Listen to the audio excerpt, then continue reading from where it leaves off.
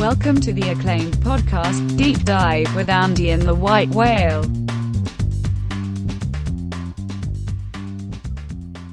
Welcome to the Deep Dive. We are going to close the book on June and get, put a beautiful bow on a lot of the evergreen topics we've talked about through this football off season tonight, with none other than a professional gambler extraordinaire, first ever guest appearance on the Deep Dive, co-host of another spectacular podcast that is creating free content for your earballs to help make you a more sophisticated and better player. Welcome to the Deep Dive, Rufus Peabody. Thank you for having me, guys.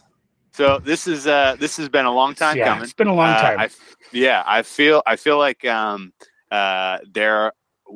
we could probably do like an 8-part 10-hour podcast series with all of the interesting topics that I'd love to kind of pick your brain on, because for sure I have an enormous amount of respect for the experience you have in the industry. I have a ton of appreciation for more or less I'll call it a mission, for lack of a better term, of kind of player advocacy, for kind of looking out for the little guys, so to speak, in the who are getting into the gambling market and into the marketplace. A lot of the kind of messaging and concepts that you've put out there and some of your threads have been, good, fascinating, good, generally good concepts and positive vibes overall for the industry. And so we appreciate all the work you're doing, and really kind of want to cover some of the stuff that's been stirred up of late by some of the podcasts. The hot buttons. There's a lot of that, right? I mean, on gambling Twitter, there's always a lot of that. It's a good point. There is a lot of that. But for just in terms of the audience and kind of, getting the conversation going, some of the stuff we've brought up about the intricacies, nuances of touting, the importance of understanding motivations, especially as it relates to affiliate model, and for gambling content, like all of this stuff really, I think makes you kind of a unique person to kind of comment on, what is needed for the gambling space as we move into this new era of legalized gaming in the United States. What you think, some lessons that you think are especially important for the industry at large and people who are creating content that we can carry forward into the next season. Because guess what? This is probably the last of these kind of evergreen topics we're going to do, Andy, because I'm dying to talk football after we handicap the hot dog eating contest next week. Yeah. So somebody did ask us about that in the DMs. Somebody said, "When are you guys going to start talking football?" Because I know it's coming. I said, mid July in August, we got to get excited. It is everybody's favorite sport, pretty much. So, this has been a ton of fun. These evergreen stuff. You're dreading it, really? I'm just not ready yet. It's super hard. It just sneaks up on you. Like I'm looking. Right now I'm working on like upgrading some stuff on my golf, like some other sports I'm deep diving into, and I'm just not ready for football yet. I need a longer off season. Well, this brings a perfect first question before we kind of get into the heavier topics. What are you into right now, sports-wise? Like, what is tickling your fancy in terms of the research and trying to uncover new angles and new aspects as far as handicapping and modeling sports predictions? So right now I'm kind of revisiting some stuff with golf, basically, that I haven't done in the last few years, sort of deeper dives, re-estimating decay functions, boring stuff like that. But I'm also doing something bigger on a new sport, a bigger sport, and try but that's going to be something down the line. I don't want to discuss much on that, but that's, if I can beat this sport, I'll be fine. But can I beat it? That's the question. So you can read between the lines there.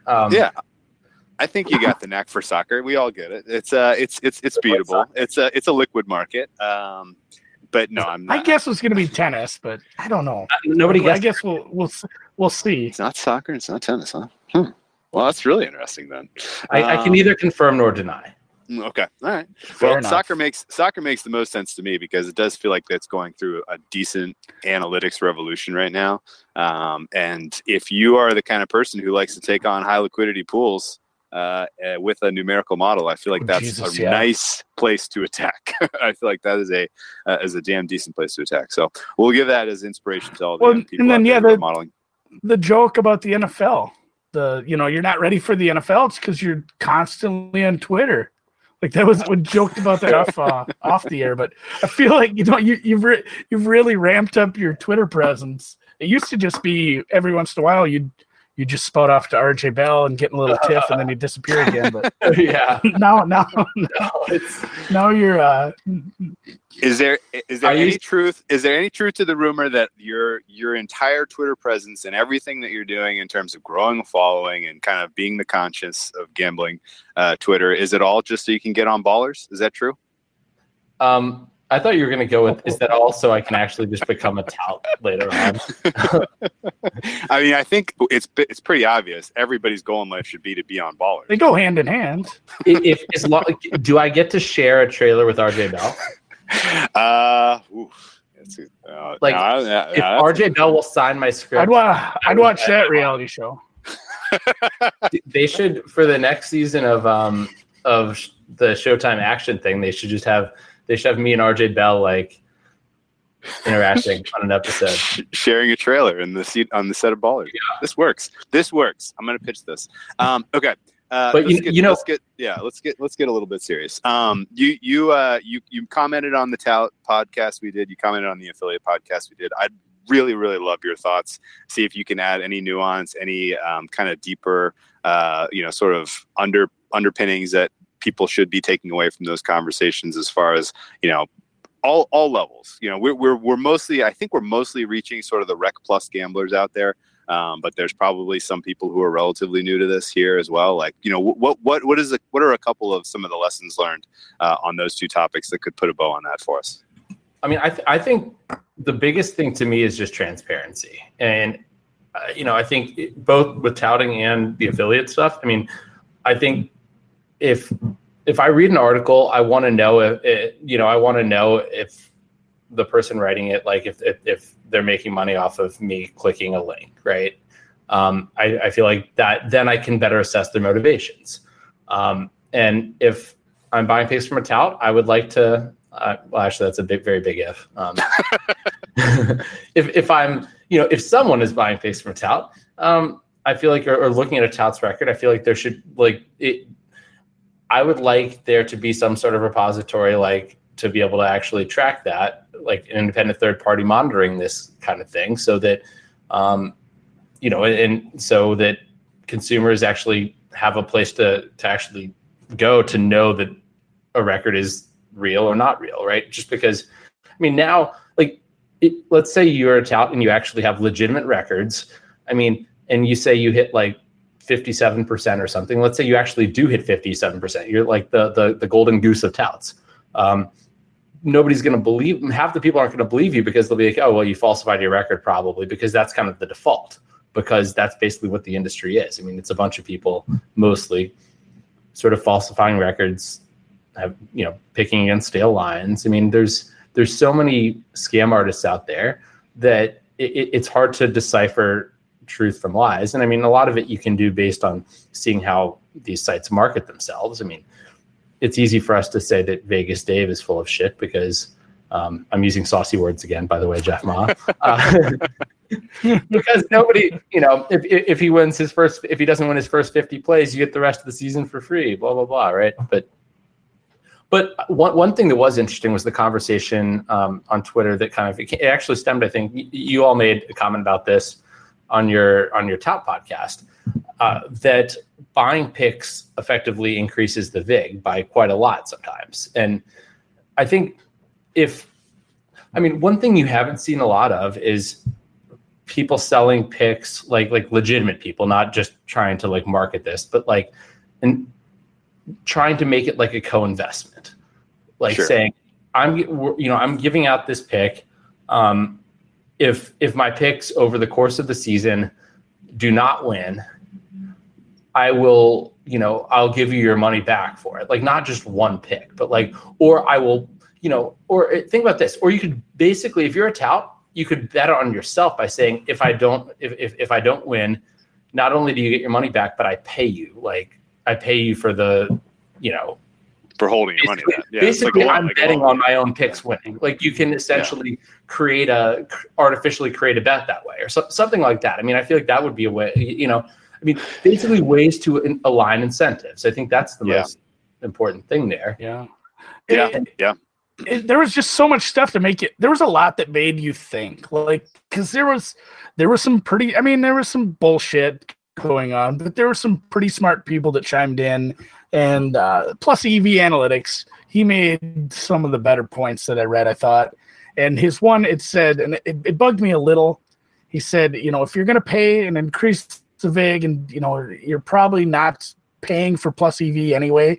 He's like, if you have to have action, you're not confident in your ability, flip a coin if you really got to bet it.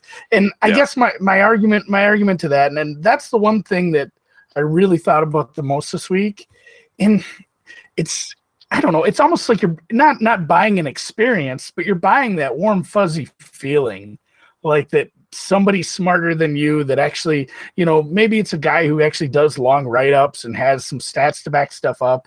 Like that feeling, that's what you're paying for. People are willing to pay the extra VIG, essentially, to have somebody tell them to hold their hand and say, I think this is a good play because of X, Y, and Z. And they go into the game feeling better because people don't want to flip. And I will posit this I have bet an entire day's worth of first and second half lines by flipping a coin. And it worked out very well that day. But for the most part, people don't want to sit and bet. They don't want to sit and flip a coin. They want to sit and feel like they're going into the game with a little bit of an edge. And I mean, I think that's what you're buying by paying that extra VIG. Yeah, but I think there will always be a market. Yeah. Okay. So to me, sports betting is interesting and challenging because it's a way to actually test myself, right? I have a scoreboard. I can say, okay, are my theories correct? And I think even if my theories are complete shit, like Jeff Moss, saucy, I have I can actually, I have a way of verifying that. And so I think even if I was a recreational bettor, I'm like, I have this theory about how the game's going to play out, and I can basically put my money where my mouth is on it. And I think that is what drives a lot of, I would think that's what drives a lot of recreational bettors. But if I'm just like saying, okay, I'm going to outsource this to someone, and like, I don't know what you're getting out of it, but I do think personally, I think one of the big things is kind of like FOMO. Like you see someone advertising, absolutely, doing really well. You don't want to miss out on the train, the money train. And I mean, hell, think about like crypto and why people invested in crypto, like when, like 5 hours ago, 2017, like earlier today. What's Bitcoin at right now? This morning, like 14 grand. Is it really 14 grand now? 12, 13. It like peaked at 14 today before there was a massive sell-off. It's in the 12s right now. Okay, but still, I'm like, damn it, why is all my money in ETH instead of Bitcoin? Yeah. I fucked that one up, but I guess. I mean, a question for both of you guys. Yeah. No, I mean, a question with what the point Rufus made there about, and I think that's how we feel too, as far as like, I have logical theories that I want to take and back test with data and then try to beat the market with. But I think, it's almost hard to explain to somebody with that mindset. There are people that aren't in that mindset. I think there's a strict dividing line between people who say, I want to do that. Like Rufus just said, I have a scoreboard. It shows me whether I'm doing my math right. And I'm able to predict the future essentially. And there are people who just, that they don't get off on that. They want some action on the game. They want something to cheer for on a game they might not normally watch. Or it's the Thursday night game between two teams that aren't in the same conference as their favorite hometown team. They just want a little action. They're willing to buy some picks on that. They're not the kind of people that want that, that have the drive, the scoreboard to sit and do all the research and do the math. And I mean, I guess some just don't have the time. I'm going to go farther. I'm going to go a step farther and say that those people who bought those picks, who are then also spraying they're, who are irresponsibly spraying bankroll all over the board. Otherwise, they may not even know that they're not getting plus EV picks, right? Like they may say, well, man, geez, God, can you imagine how bad I would be doing even worse if I wasn't betting these picks I bought, it wouldn't surprise me if there are people out there who just, are and granted, I'm like describing problem gamblers, not like people who really like are sitting down and like really trying to. Yeah, we're gonna give out a phone number at the end of this. Yeah. So, but basically, like, yeah, the reality is 90 something % of people who are buying picks from a pick seller, you are paying someone to flip a coin for you, right? For sure. I mean, like that's the predominant. That's a predominant transactional, situation for this space right now. I want to go back to one of the points you made about there being sort of third-party monitoring and stuff like that. Like, do you think is the responsibility of the gaming community in general or the gaming regulators in general to come up with some sort of licensed marketplace where there is like an actual kind of trusted party responsible for this sort of stuff as it grows beyond New Jersey and becomes presumably nationwide over the next few years?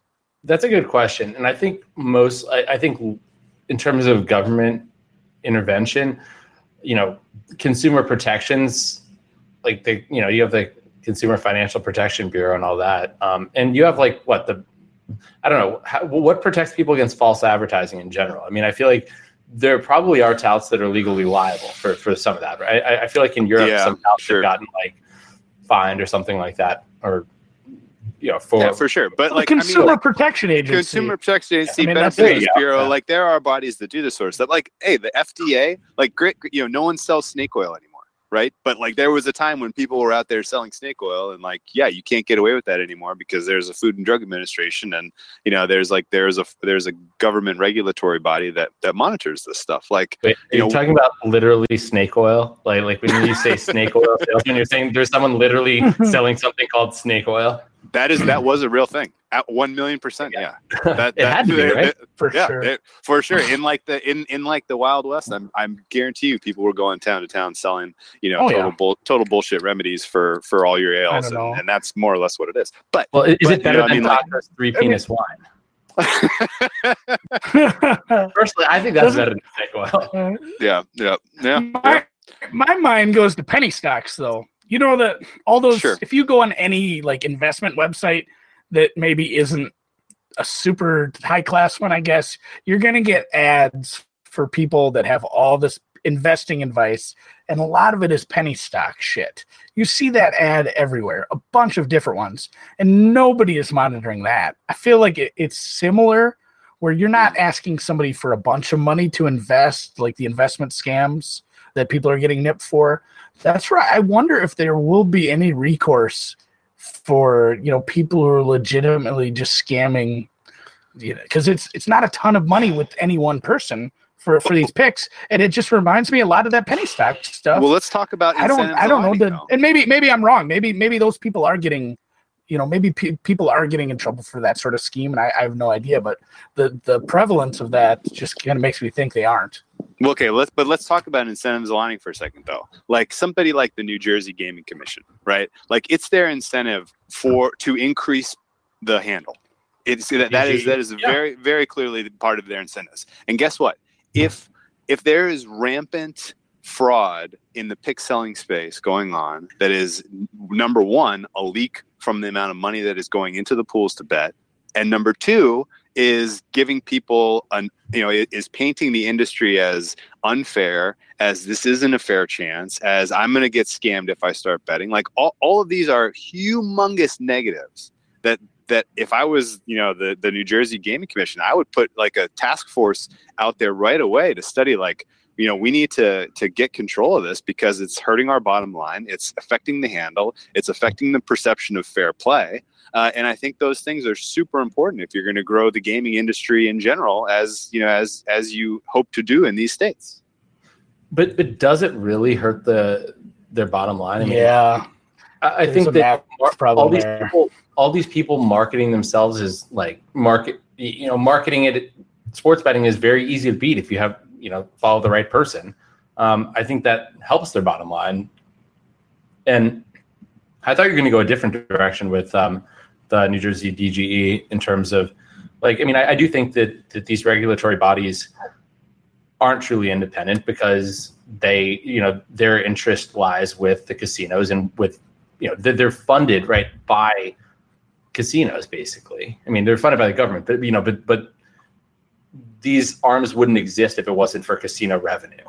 So their whole existence depends on casinos continuing to make money. And so the question is, how can they be independent in terms of investigating casino abuses and oversteps of, That's a whole nother conversation. Do you have any thoughts on that and how that's playing out? And particularly in light of what might be one of the bigger stories in all of gaming news this year, William Hill buying Caesars.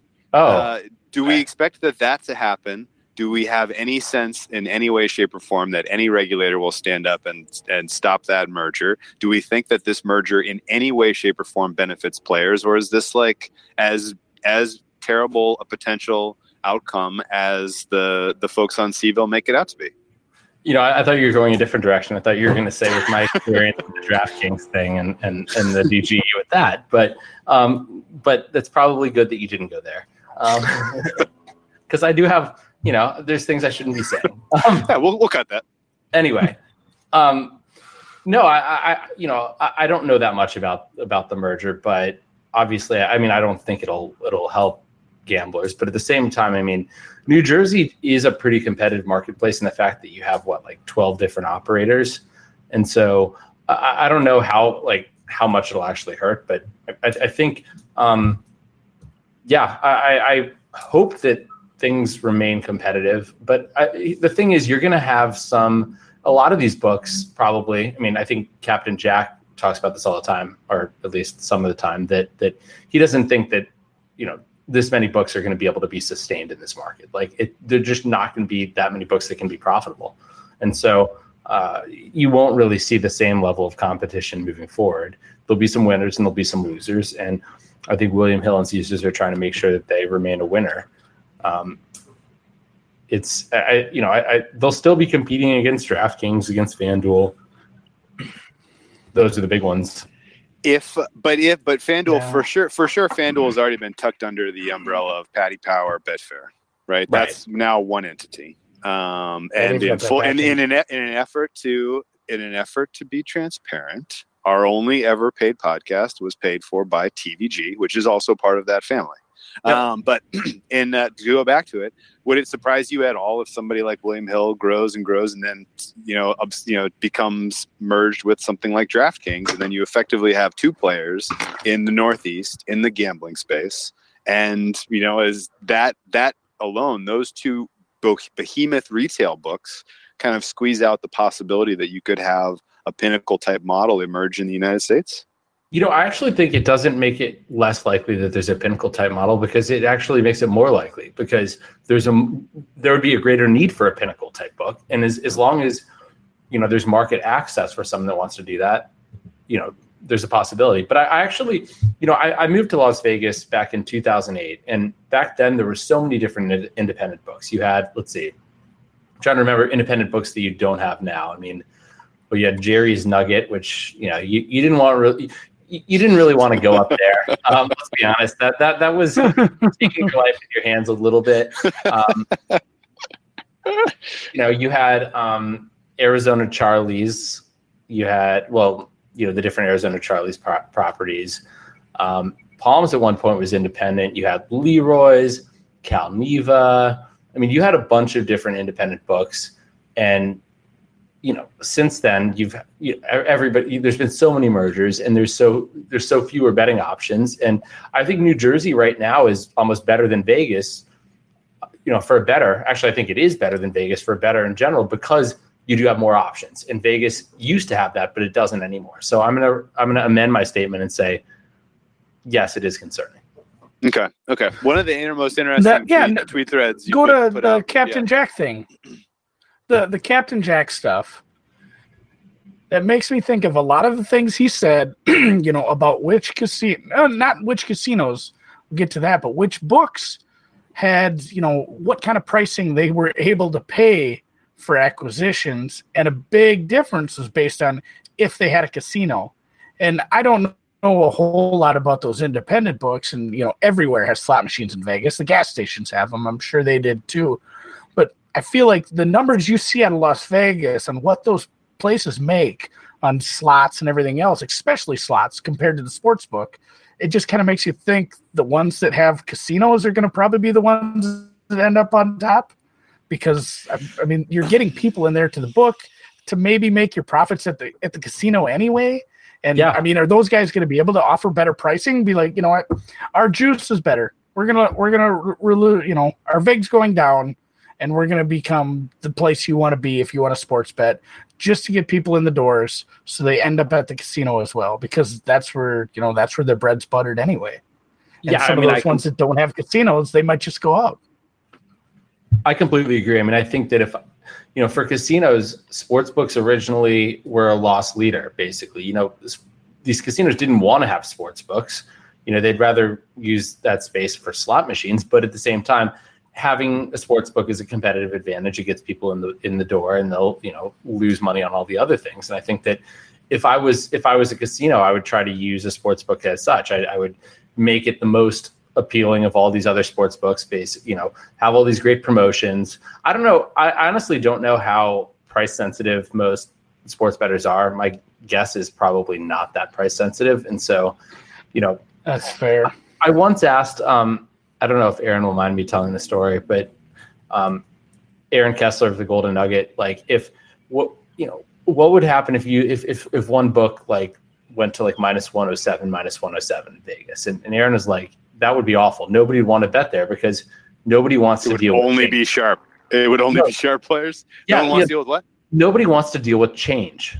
Oh, okay. It's like something I never even thought of. It's like, if you're betting, mobile gaming, you're not thinking about that. But if you're going to the count and you're betting 110 to win 100, rather than, or sorry, I should say 11 to win 10 rather than $10.70 to win 10. Everybody hates change. Yeah. Right. And so I don't know how much, I think it's there's probably a reason that these sports books are offering all these promotions, because they actually work, and that's the best way to get people in the door. And that's what all the books in New Jersey are doing. And if I was a casino, I think that's probably that's where you're going to make the money. Sports books make no money relative to the slots, none. You have to be even what's the most profitable sports book in the world? Probably Bet365. Yes, without a doubt. That we know of. I don't think that's close. I think she's that woman who operates Bet365 is one of the most wealthy women in the world. One of the most wealthy humans in the world. Right. I'm sure that there might be some book in Singapore we don't know about. That's that's okay. I feel like the Asian markets are a different story entirely. Sure. It's a different system, so I don't. That's fair. Actually, it's so. Yeah, with the different system, I'm actually not sure that they're.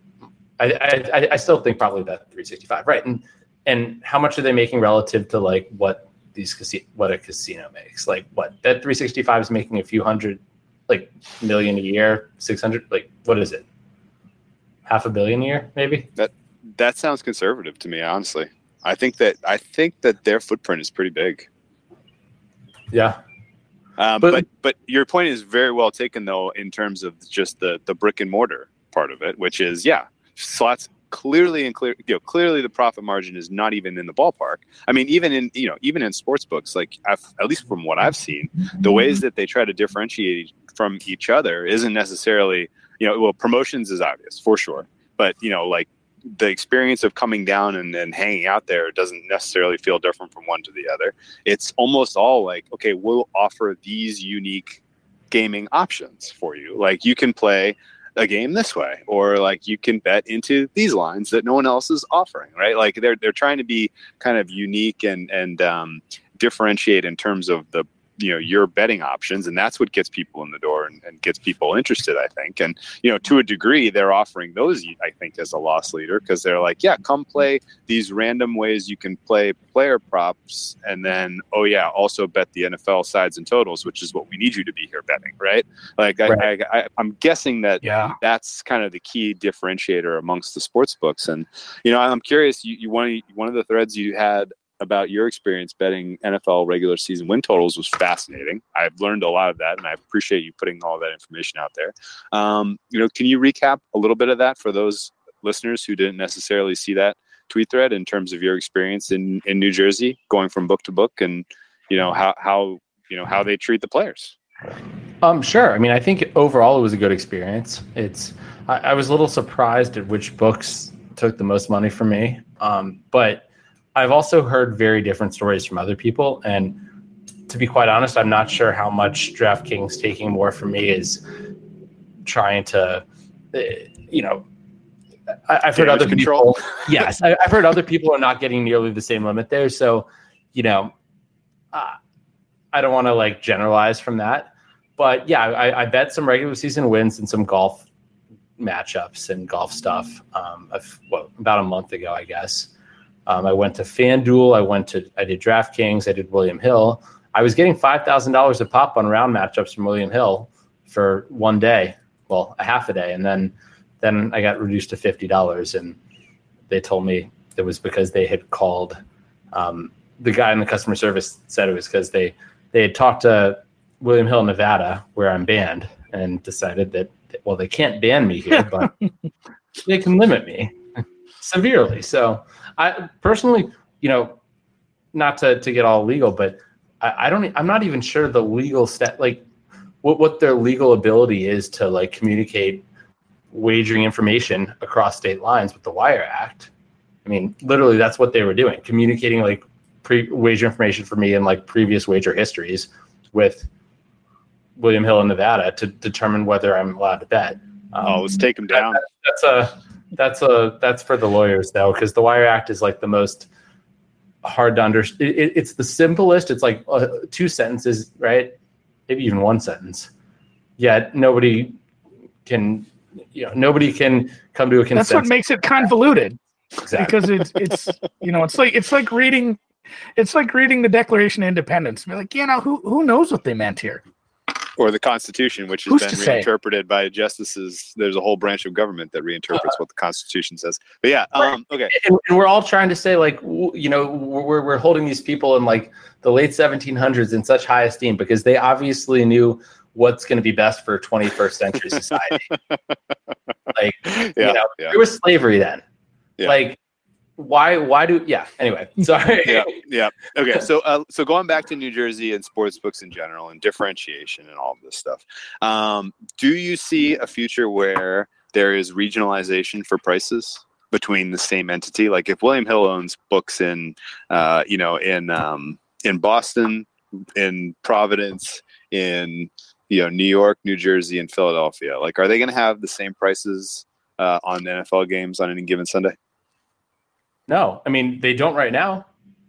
William Hill has a Rhode Island book, and I think they were hanging Patriots -4 for the Super Bowl. And you know what? They took a ton of I remember that. And that's a really smart thing for them to do. I mean, if you're if you're not too risk averse, what you really want is a bunch of people betting on the wrong side. That's basically that's betting with an edge. So I think you should do that if you can. I mean, obviously there's going to be, if you're William Hill, you have a built-in advantage because if someone comes in and they want to bet the wrong side, the side you don't want action on, you'll just say no. But, most books don't have that advantage. But William Hill definitely does, so why not? Woo, man. So in a Patriots-Eagles Super Bowl, you could be setting yourself up as a book for a massive middle, offering Philadelphia +4 in Philadelphia and New England -7 in New England. Yeah, but here's the thing. Here's what you do. If you're a book, you could offer what was it? Philadelphia +4, or did you say -4? Yeah, I was saying basically you're shave a point and a half off of both sides in each regional market. Yeah, but here's what you do. You put Philly +4. If you want everybody betting Philly +4, so you put Philly +4, and then you put +105. No, but minus 105. Yeah. Okay, go ahead. Sorry. But then you also book. You could put you could put New England -4, -200 or something. Be in a sense, de-incentivize it through price. Yeah. You could basically book like a better, like you say, okay, it's what books do right now with one-way action. I mean, in New Jersey, like they're allowed to do it in New Jersey. They're not allowed to in Nevada. But like I saw, for example, for the US Open, or PGA Championship was one of those. You could bet on whether Brooks Koepka made a hole-in-one in a major for the rest of the year. There was a yes, but not a no price, right? I mean, so they're saying like DraftKings was basically saying, we don't know what the actual price is on this, but we know that like if somebody bets the yes at 80-1, like it's an awful deal for them. We don't know how big a favorite the no is, like, but we probably can't price it high enough. And so we don't want that action. We'll only take the yes action. There's nothing illegal for a book to say like, hey, like William Hill on last Super Bowl in Rhode Island could have said, okay, we're going to book the Patriots minus 4.5. Hell, we're going to book the Patriots minus 6.5. And, and we'll book like the Rams plus 6.5 minus 1,000. Like nobody's going to bet that. But what, Yeah. We get all this action one side. And here's the thing, you know why they don't do that? Because the PR would be so bad, and they are risk averse. But they basically do that because if I came in, if they set the line at 6.5, and they did set the line at 4. Like if I came in and wanted to bet the Rams plus 4, limit bet it, you can be sure that like that bet would probably be rejected. Oh man, dude, man, It goes to your point on pricing, how, the general betting public probably isn't worried all that much, especially the people that aren't, maybe, Joe Schmo has 3 or 4 different offshores. It doesn't take a lot of work to do that sort of thing. Just pull them up. And I guess with apps, you can do that too now. But yeah, if most of the people aren't too concerned about price, they're never going to be concerned about a one-way market like that. Because what's the straddle there? They don't care. It doesn't matter. I'm either going to bet it or I'm not. I don't care. It's either I'm going to take a flyer on that or I'm just going to ignore it altogether. Like the average bettor doesn't care that they're not forced to show you the other side of that. Right, and you know what? I mean, people say, well, what would you rather have them just not offer that market? And what I think, me too. If they put the other side at like minus 100,000 or something like that, then people would be like, oh my God, that seems outrageously large big. and because they don't do that, they're basically hiding the fact that it's such a high big market. Yes, and they are. I wish, I don't know how other people are going to feel about this, but I wish because it's literally basic math and people should be able to do the basic math themselves. But for some markets, it isn't. I mean, for some markets, it requires adding up like 100 different numbers. But if they had basically the bookmaker's theoretical hold percentage for each market and had to display that, I think that would be something that would help. Like if a bettor was like, okay, if I'm just guessing, I'm expected to only lose like 2% here versus on this market, if I'm guessing, I'm expected to lose 8%. Like, versus this futures market, like I'm expected to lose 40%. Like, yeah. I think let's it's like putting the calories on the McDonald's menu. Yeah, there you go. Honestly, yeah, it's basically like saying like quite exactly. That's a very everybody's good an idiot. Like, and it's a very good analogy. We have to idiotize like everything. So if we lived in a perfect world, I've thought about that same thing with craps. Yeah. Yeah, go ahead. If they would actually show that, if they would put the odds on the hard ways, like here's the actual odds of hitting a hard way, and compare, like if people could see that on the craps table, I don't think anybody would bet in the middle anymore.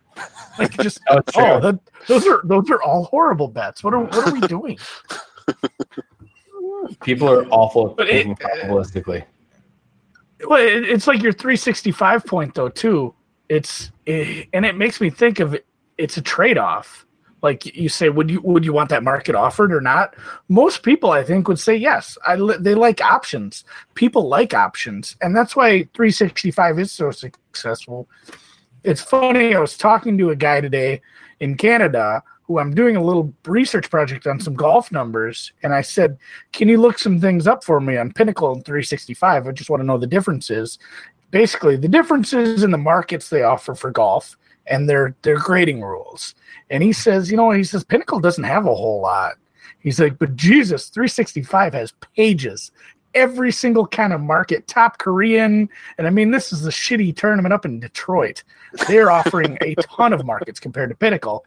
And he'll even admit this too. He uses 365 quite a bit for things. And he says, you laugh at the prices sometimes there, but man, they have everything. Like, you can always find stuff. You're never worried about finding a bet there. It's a trade-off for, the general betting public that wants to bet into any market that's possible to put a line on. Yeah, million sports too. It's like you said with the putting the handle on. They don't. Most people aren't going to look at the theoretical hold. They don't care. They just, I wanted to bet on this. 365 has it.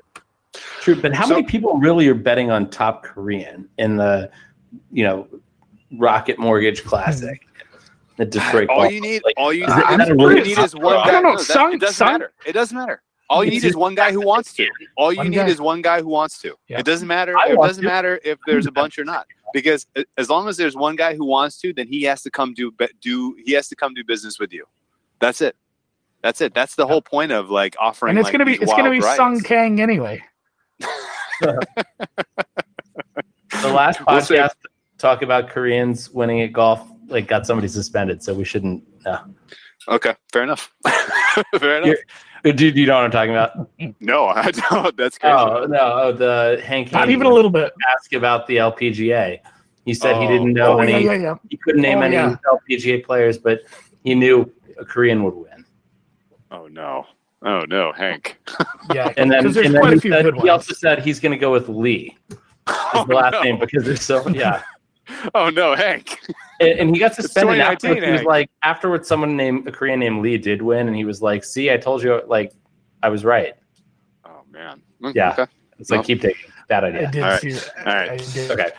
Okay. So anyway, let's, I guess, are we doing a lot of hand wringing here over consumer protections in a space where, are the consumers don't give a flying fuck? I mean, I honestly, I would like there to be all the things we've talked about: transparency about affiliates, and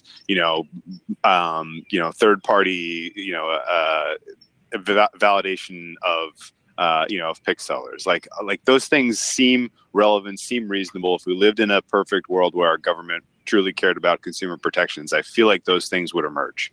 But, do people care? What should our motivations be going forward? What are your motivations? I mean, you're doing a podcast, Bet the Process. It's phenomenally entertaining. It's interesting. I'm curious, where do you see the future of gambling content going? What should we be doing? What should we be caring about?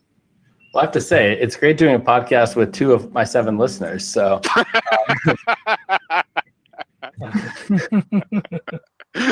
honestly,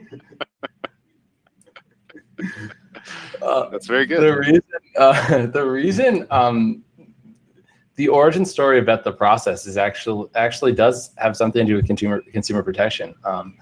This was let's see, I guess 3 years ago, I talked to Jeff about I had this idea for doing some sort of tout independent third party monitoring an industry watchdog kind of media site,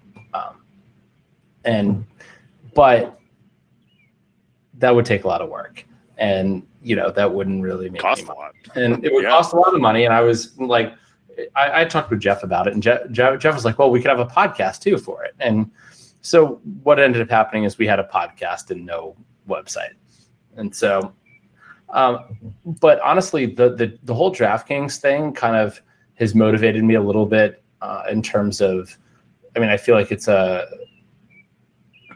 with legalization not nationwide, but the, in a bunch of different states. You do have different laws everywhere, and it feels like the Wild West. It really does in terms of what's going on in all these different states. And it feels like the right opportunity, honestly, to do something in that, on the consumer protection side. And that's kind of what I'm hoping to be able to say. I'm going to launch this soon, this sort of nonprofit that I'm trying to launch. But we'll see. These things take longer than expected, and I'm not a great business person.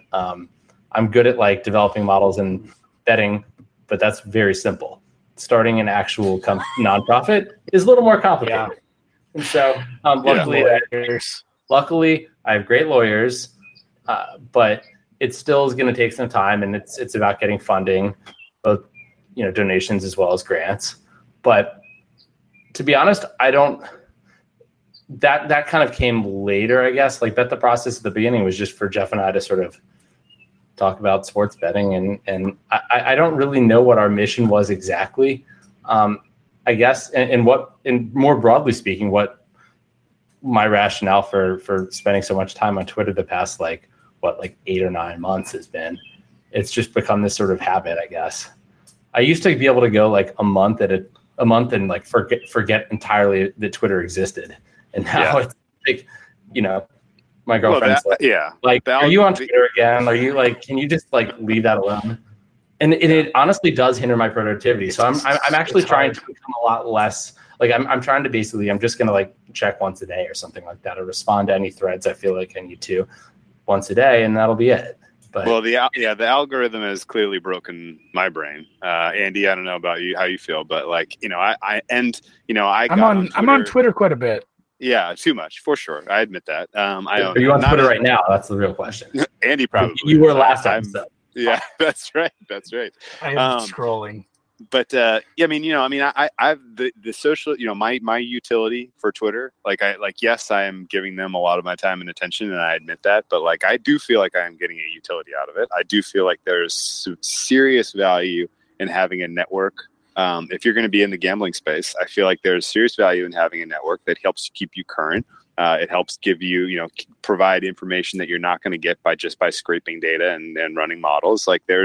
I personally find that aspect of, betting and handicapping more interesting than just, setting a program up and, black boxing it and run and spit out an answer and then go, plug and play and count the money at the end of the day. I'm much more, like to have my hands in the wheels and the gears and, and tweaking things on the regular. That's where my mind and my, attention and focus usually come in for gambling. And so having a network of people who are giving you information on, injuries and free agency moves and, people who are reading research about football and who are, have their finger on the pulse of the analytics community in terms of what's important for, fantasy even helps, trickle into handicapping. That sort of stuff you only can kind of get if you distribute a network and, you have a whole bunch of people who are all kind of have a common goal of let's win money betting sports. And, you kind of use a broader network to kind of, do research more or less.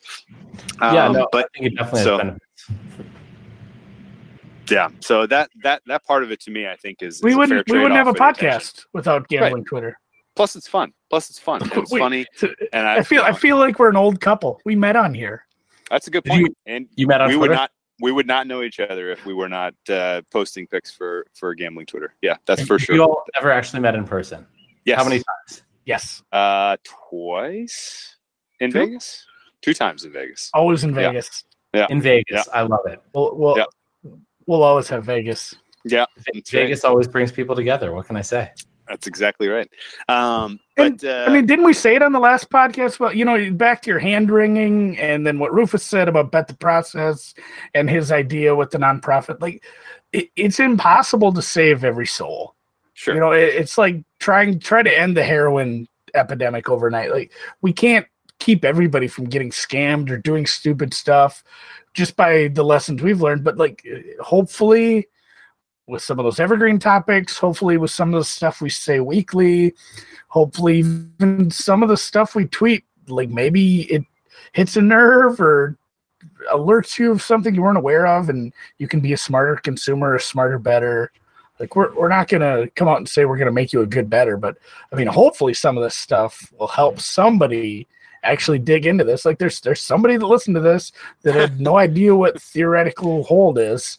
And sure. They might look that up and dig into that and know a lot more about the markets after a little bit more research. Let's put a pin in that for a second, because let's do some service for those people who are listening.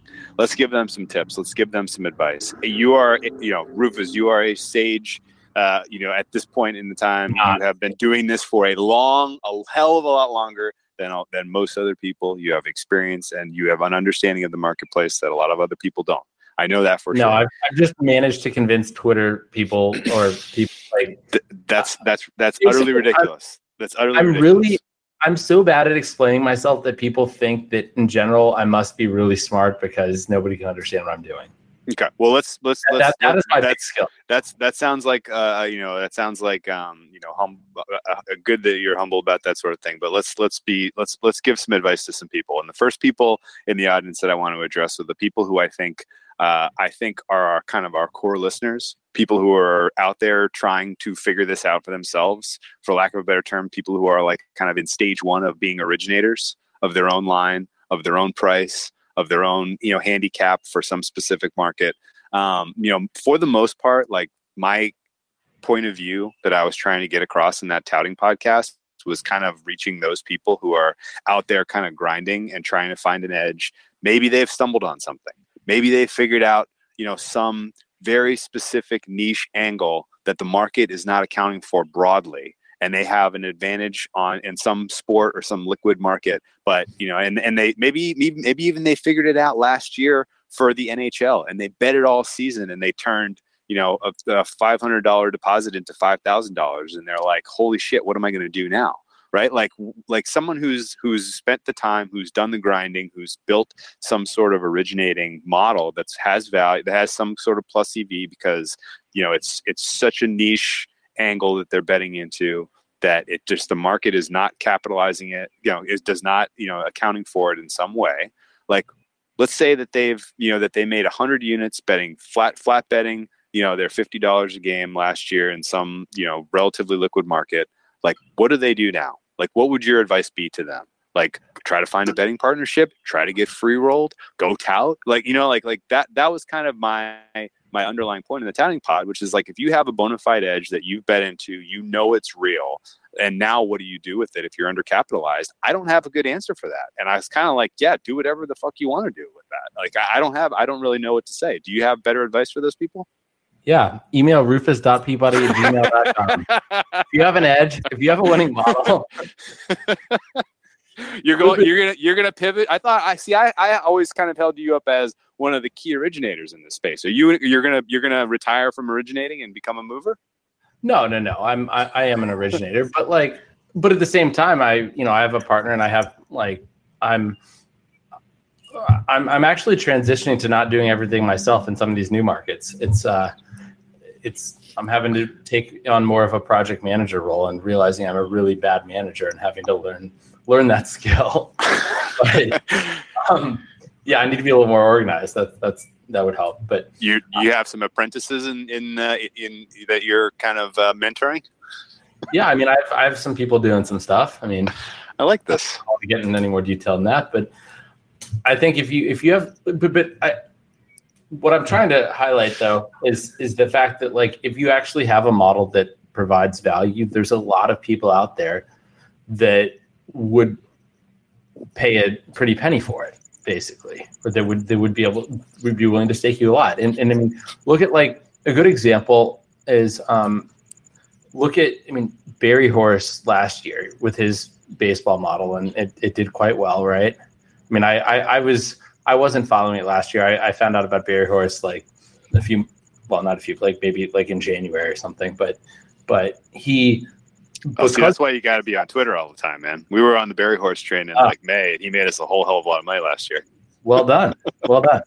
But because of his success, because there were people that thought that he actually his model had value, they were willing to pay him to not give it out, basically, and were willing to, basically partner with him, and so he could do better financially that way than selling picks. So I think in a way, I know Barry Horse is a very divisive person on Twitter, or I don't think Barry Horse necessarily is divisive, but his,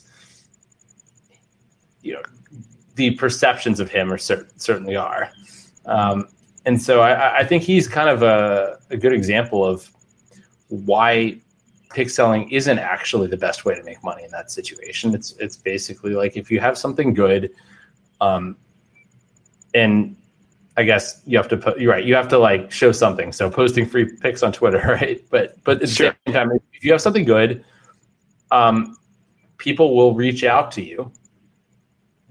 Because there's people out there that are looking to make money off of, and there's people that are movers that just need good originators. I mean, those will always exist. So now what if you go that route though, and what you have, albeit real, is fragile, and now that information gets incorporated into the marketplace via a mover. Movers, I gotta tell you what, man, great people. I know some very nice guys. They not great secret keepers. No. Right. Like that, like fundamentally, once you kind of make that move to, okay, I'm going to have a betting partnership, right? Like there are leaks everywhere. Of course. And if it's a very simple, disruptive angle, like now that leak that could bleed dry real quick. Well, that's why you don't actually say what your angle is. I mean, I've talked about golf on like podcasts and stuff, but I've never ever given away anything related to my actual handicapping in my models. Like, and that's for good reason. What about the Molinari fade? Well, I told you I faded him. I mean, I could say, yeah, like, I mean, but I can create a narrative around it. Sure. I'm like one of those 16-year-olds. We do that all the time. You didn't show I hire one of those 16-year-olds, right? I hire a 16-year-old to write narrative. Have you ever heard that story before? No, I hadn't. I think it's genius. I'll tell you about it some other time. That's such an entrepreneurial thing for a 16-year-old writer to do. Oh yeah, for sure. So then there's a little bit of a leap of faith just in terms of who you partner with, who your movers are. Like, if you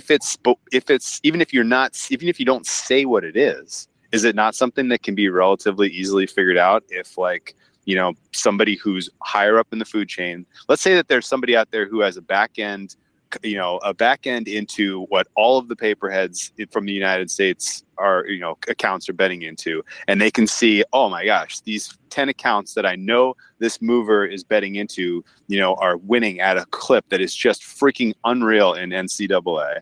And now let's keep track of what those plays are, and let's try to reverse engineer what that angle is, and let's try to that now we've captured that angle because we can move more than them, and we can manipulate the market in ways that we can get a better number on that angle than they can. Like isn't all of this just hasten the demise if you enter that space not really knowing any better?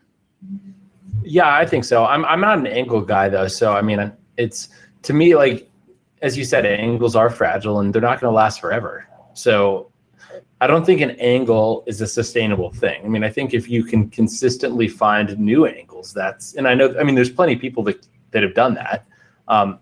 That's great. But if you're winning and then you find a new, like if that angle dries up and you find a new angle and you still have someone you're partnering with, you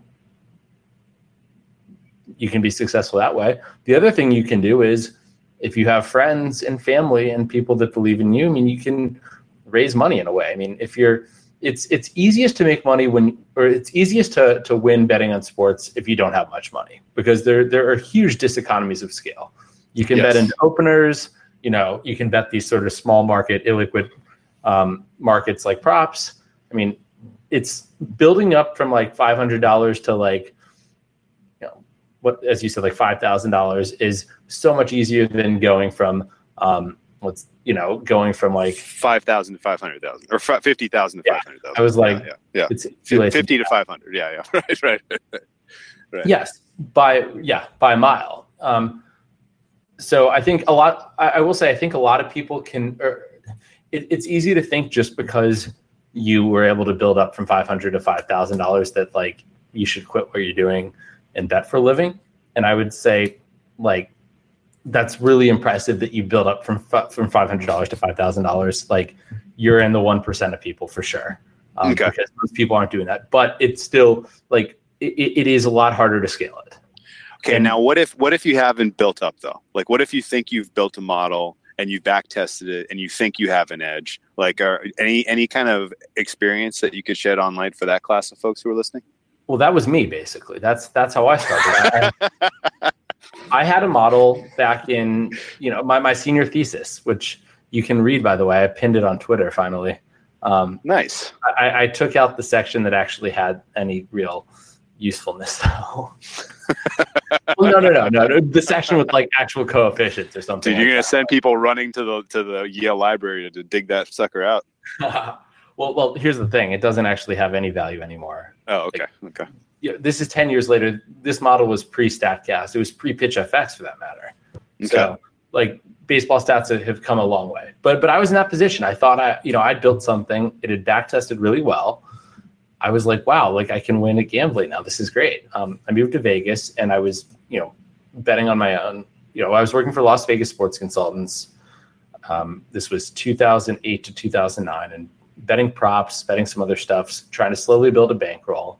And I happened to get connected with people that bet for a living just by happenstance. I followed a guy out of a sports book who had asked about NBA props. And as he tells the story, he almost maced me because he thought I was trying to bug him.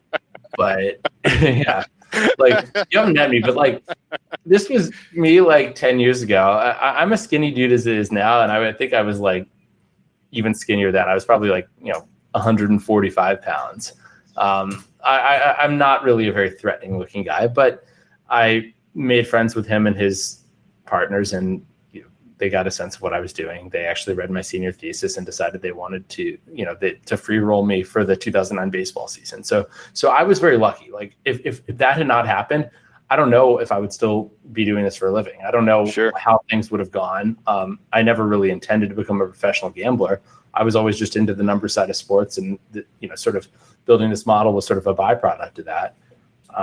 So I guess I'm very fortunate to be in the situation I'm in, and I don't think it's necessarily right for me to sort of say this is the right way to do it, this is the wrong way to do it, just because I'm blessed to have been given a great opportunity. But I do think that there are people. There are people like my former business partners who are looking for smart people to basically like provide them information to bet. And also, there are, especially if you're starting smaller, if you want to, if you have an idea, you could probably raise some money. And although I'm not sure legally, there's legal issues with that probably. If you move to Malta, then there probably aren't. But, if you could raise money and start a betting fund, Yeah. The idea, though, of partnering up with someone who's effectively going to free roll you, and isn't that kind of like a gray line between just like, okay, you're a tout, but you have one client? Yeah, I guess. You're selling your information to somebody, but but the thing is, I think it's more sustainable because you're only selling it to one person. Right. They can absolutely get it down. Right. And the problem is when you sell this information to a bunch of people, they're all going to cannibalize each other. Yeah. Right. Like there'll be people that are using bots to bet your picks immediately when they're released, and so everybody else isn't getting that same information. I actually met somebody in Vegas, or I actually met him in person, but he said that the Massey Peabody picks, this was a few years ago. This was before the down years in Massey Peabody, but he said he'd made over $500,000. He had a bot that basically bet all the, bet whenever I released picks. The minute they lit. That's awesome. I was like, awesome. And we had a great night at like Hakkasan, and like it was a friend of his bachelor party. And it was a lot of fun. So basically, if you release free picks, you have fun nights in Vegas. That has happened to folks on this podcast, and Barry Horse, ironically, he gets to go play golf wherever he wants to now because there was a whole bunch of people that made a lot of money. Okay, and that one guy tried to get him to be in his wedding. That's true, well, and very much tried not to. And then very very seriously disinvested. It's funny the crowdfunding thing that Rufus brought up made me think of a tweet where did you see that? I think somebody shared this in earnest, and it was a guy saying like, "Hey, I'm so grateful for everybody in my life right now. I'm fighting through this. I've gotten through my gambling addiction. I'm not gambling anymore, and you guys have been so great to support me through this." And he was crowdfunding for money to help him get through this. I'm like, So I mean, he's gambling that money, right? like this is kind of hilarious in its own way. But yeah, that made me think about that. I'm like, man, can you crowdfund a bankroll? Would that work? But yeah, there seems like there'd be some legality. Oh yeah, for sure. That I might not want to snare. Let's give some service to one last class of listener, and then let's wrap this up because this has been absolutely fantastic. How about the people who are relatively new to the space who are like ready to go grind, right? Like they are like they've heard stories on this podcast, on your podcast, they've read tweets, and they've caught on the conversation that's been going on. And they're like, man, I want to play in this. I'm ready to go. Like what kind of tips, strategies, and kind of information should those folks seek out to kind of get their feet off the ground? Well, I can really only speak from my own experience, but I would say take stats courses, take computer science, learn to code. But beyond that, I mean, that's kind of in a way a prerequisite, I think, to being able to sort of create a good model. But beyond that, you need to be able to think creatively and sort of have ideas and I guess having the sort of programming and sort of statistics background allows you to sort of test ideas. I mean, just today I've compiled some new data for golf, and I was like able to sort of test some theories I had. And I basically found out that, there's nothing predictive in this particular thing. I love this. That was really good to know. I mean, it's like, this. wow, I spent a ton of time on this and it turns out there was nothing there, but that's really useful to know. But you can test ideas, and that's the great thing. And sort of, I still remember, I think back to like I was doing my senior thesis. I was like, I'm never probably going to be the best person ever at stats, but I feel like I have really good ideas about sports because I've always been into the numbers side and sort of thought about them in a certain way. And if I can just be good enough to actually test these things, that's like, I didn't think about doing it for gambling purposes at that point, but I was like, there could be some value there, I guess. And so I would say, but you need to love what you're doing, though. I got into this not because I thought it was a way to make a lot of money. I took a job working for a company that paid me $25,000 a year. And that was, and I was working like way more than 40 hours a week, but I loved it because I love the number side of sports and all that. And so like, if you love this stuff and are willing to devote a ton of time to it, and like, I think you can be successful. And I think it's of course it's harder now than it was 10 years ago, but there's also more data. The problem is everybody else has that data too. But I think with all this advanced data that you have, like StatCast, and you're going to have all this optical tracking data, you're going to have a lot of people making a bunch of mistakes. And I think that a lot of times people love talking about machine learning and throwing around these big buzzwords, but it is dealing with big complicated data sets is really hard. And a lot of times the best way to do things is simply, and people try to overcomplicate things and make them worse. And I've heard stories from friends, I can't actually say the specific companies, but like basically where these companies were doing all this crazy machine learning stuff and someone came in and was like, oh, this simple way works way better. And I think in general, that's kind of the way I try to approach things. Hell yes. If you look at my code, you'll be like, this doesn't look simple, but like, because my code is awful and disorganized and but I mean, I think if you have a simpler approach that makes logical sense, like that's going to be better than something that's like trying to use all this stuff and like overcomplicating and overfitting. And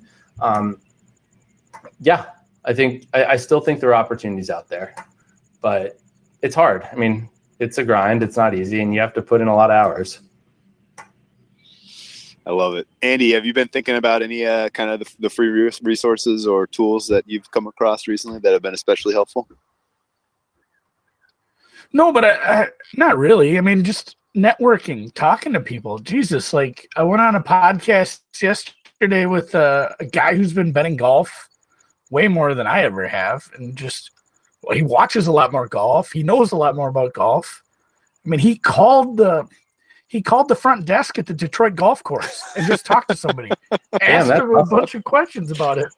Like, yeah, he's like, I don't know. He's like, if that guy didn't want to talk to me, it was just a phone call, but he gave me a bunch of useful info. And like, that guy brought me on the podcast to talk golf with him, but it ended up just me asking him a lot of questions, which I thought was pretty fun content too. But I mean, there's always somebody smarter than you. That's going to be the key to, getting through life. Everything you do in life, there's people that are smarter than you. Find those people and ask them questions. I've learned a shitload from you. I've learned of both of you. I've learned stuff from random interactions or, Whale with the podcast every week, and a lot of other people. Way too many to list. It's like network, talk to people, and network, but don't give away all the secrets. Yeah, right. Can I say something? When I was back in college, I remember when I was researching for my senior thesis, discovering like the SBR forum, and this is 2000, like spring of 2008, and being and hearing all these people talk about all these models and all this complicated stuff and these trends, and I was like, oh my god, this looks so hard. Little did I realize, like, and honestly, it was so discouraging to me. I was like, wow, there's so much that goes into this. How am I going to model all that stuff? And it turns out most of it's bullshit. So basically, don't get hung up on what everybody else is doing. And everybody on Twitter says that everybody says they're a winning gambler. Like, most people aren't. Most people are posturing, and you don't have to. Yeah, you don't have to overcomplicate things. You don't have to do everything all the time. Yeah. There's way more noise than signal out there. Way more noise. It is so easy to be fooled by noise, but fooled by randomness. Read that. That's a good book, actually, by the way, for if you're interested. Nasib Nicholas Taleb. He's kind of a world-class asshole, but he's also a really smart guy. Just like Nate he's Silver. A good Twitter follow. He is. And I'm also going to recommend as a Twitter follow his arch nemesis Nate Silver, who I think is also a really, really smart guy and less of an asshole. Yeah. Also wrote about signal. Nate is actually a nice guy. Very, very famously wrote about signal and noise. He did. It's a great book.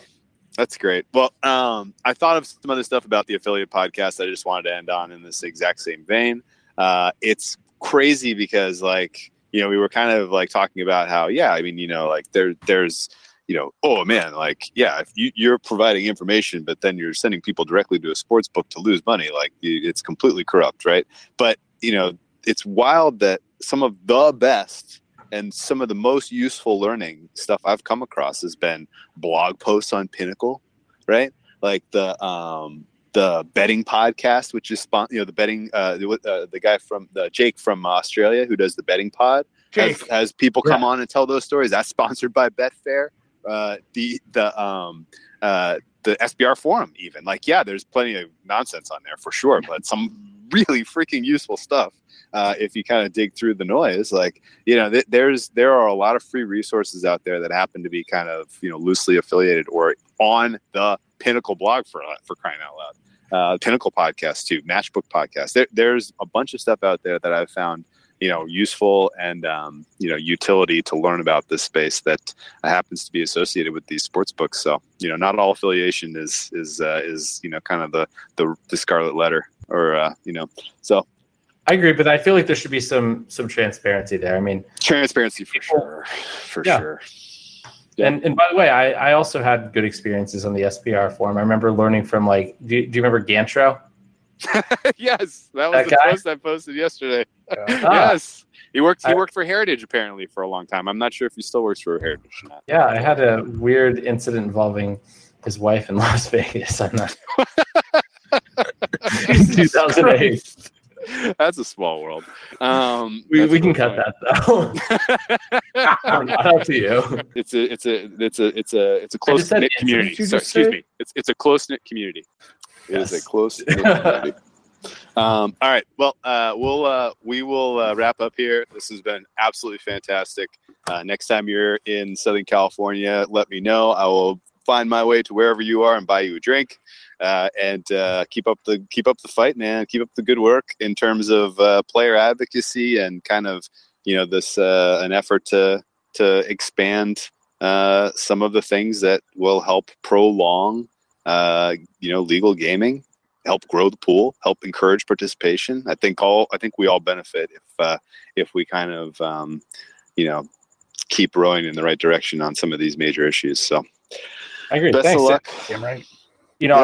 I love this podcast. I love like what you guys are doing in terms of, I mean, you're highlighting these issues. It's not easy to talk about because and they are divisive, but I think it's, if I think to grow gambling and make the ecosystem healthier overall, I think these things need to be addressed. And so I'm glad you guys are doing it. And I'm looking forward to hearing your football content as well. So.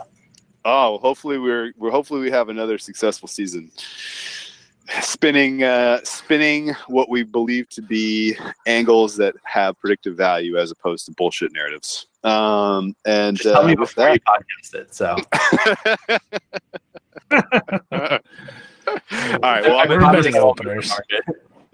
I'm gonna edit this. It's gonna be up tonight. You can listen to it tomorrow, and enjoy the rest of the dog days of summer here. And Andy, we will do some hot dog eating contest handicapping next week. Does that sound fun? Talk about turning a corner. We go super controversial topics, get to it, and I'm not making fun of the hot dog. Professional gambling with Rufus I Peabody. love it. And the Nathan's hot dog eating contest. Andy and the Whale. Yeah, I made a shitload on it last year. That's awesome. Thank you, Chris Kelly. Dude, yeah. And you know what? Hot dogs to eat. Rufus is Chris Kelly was name. Chris Kelly is one of our buddies on gambling Twitter who literally ingratiated himself to the second place guy in the contest and was messaging him for weeks, getting all the inside scoop on the current eating form of all the competitors on what the weather was going to be like, how people were preparing for the weather. He had the inside hookup, yeah, that was, I don't know if you know Joey Nish, but he's absolutely fantastic gambling Twitter follow.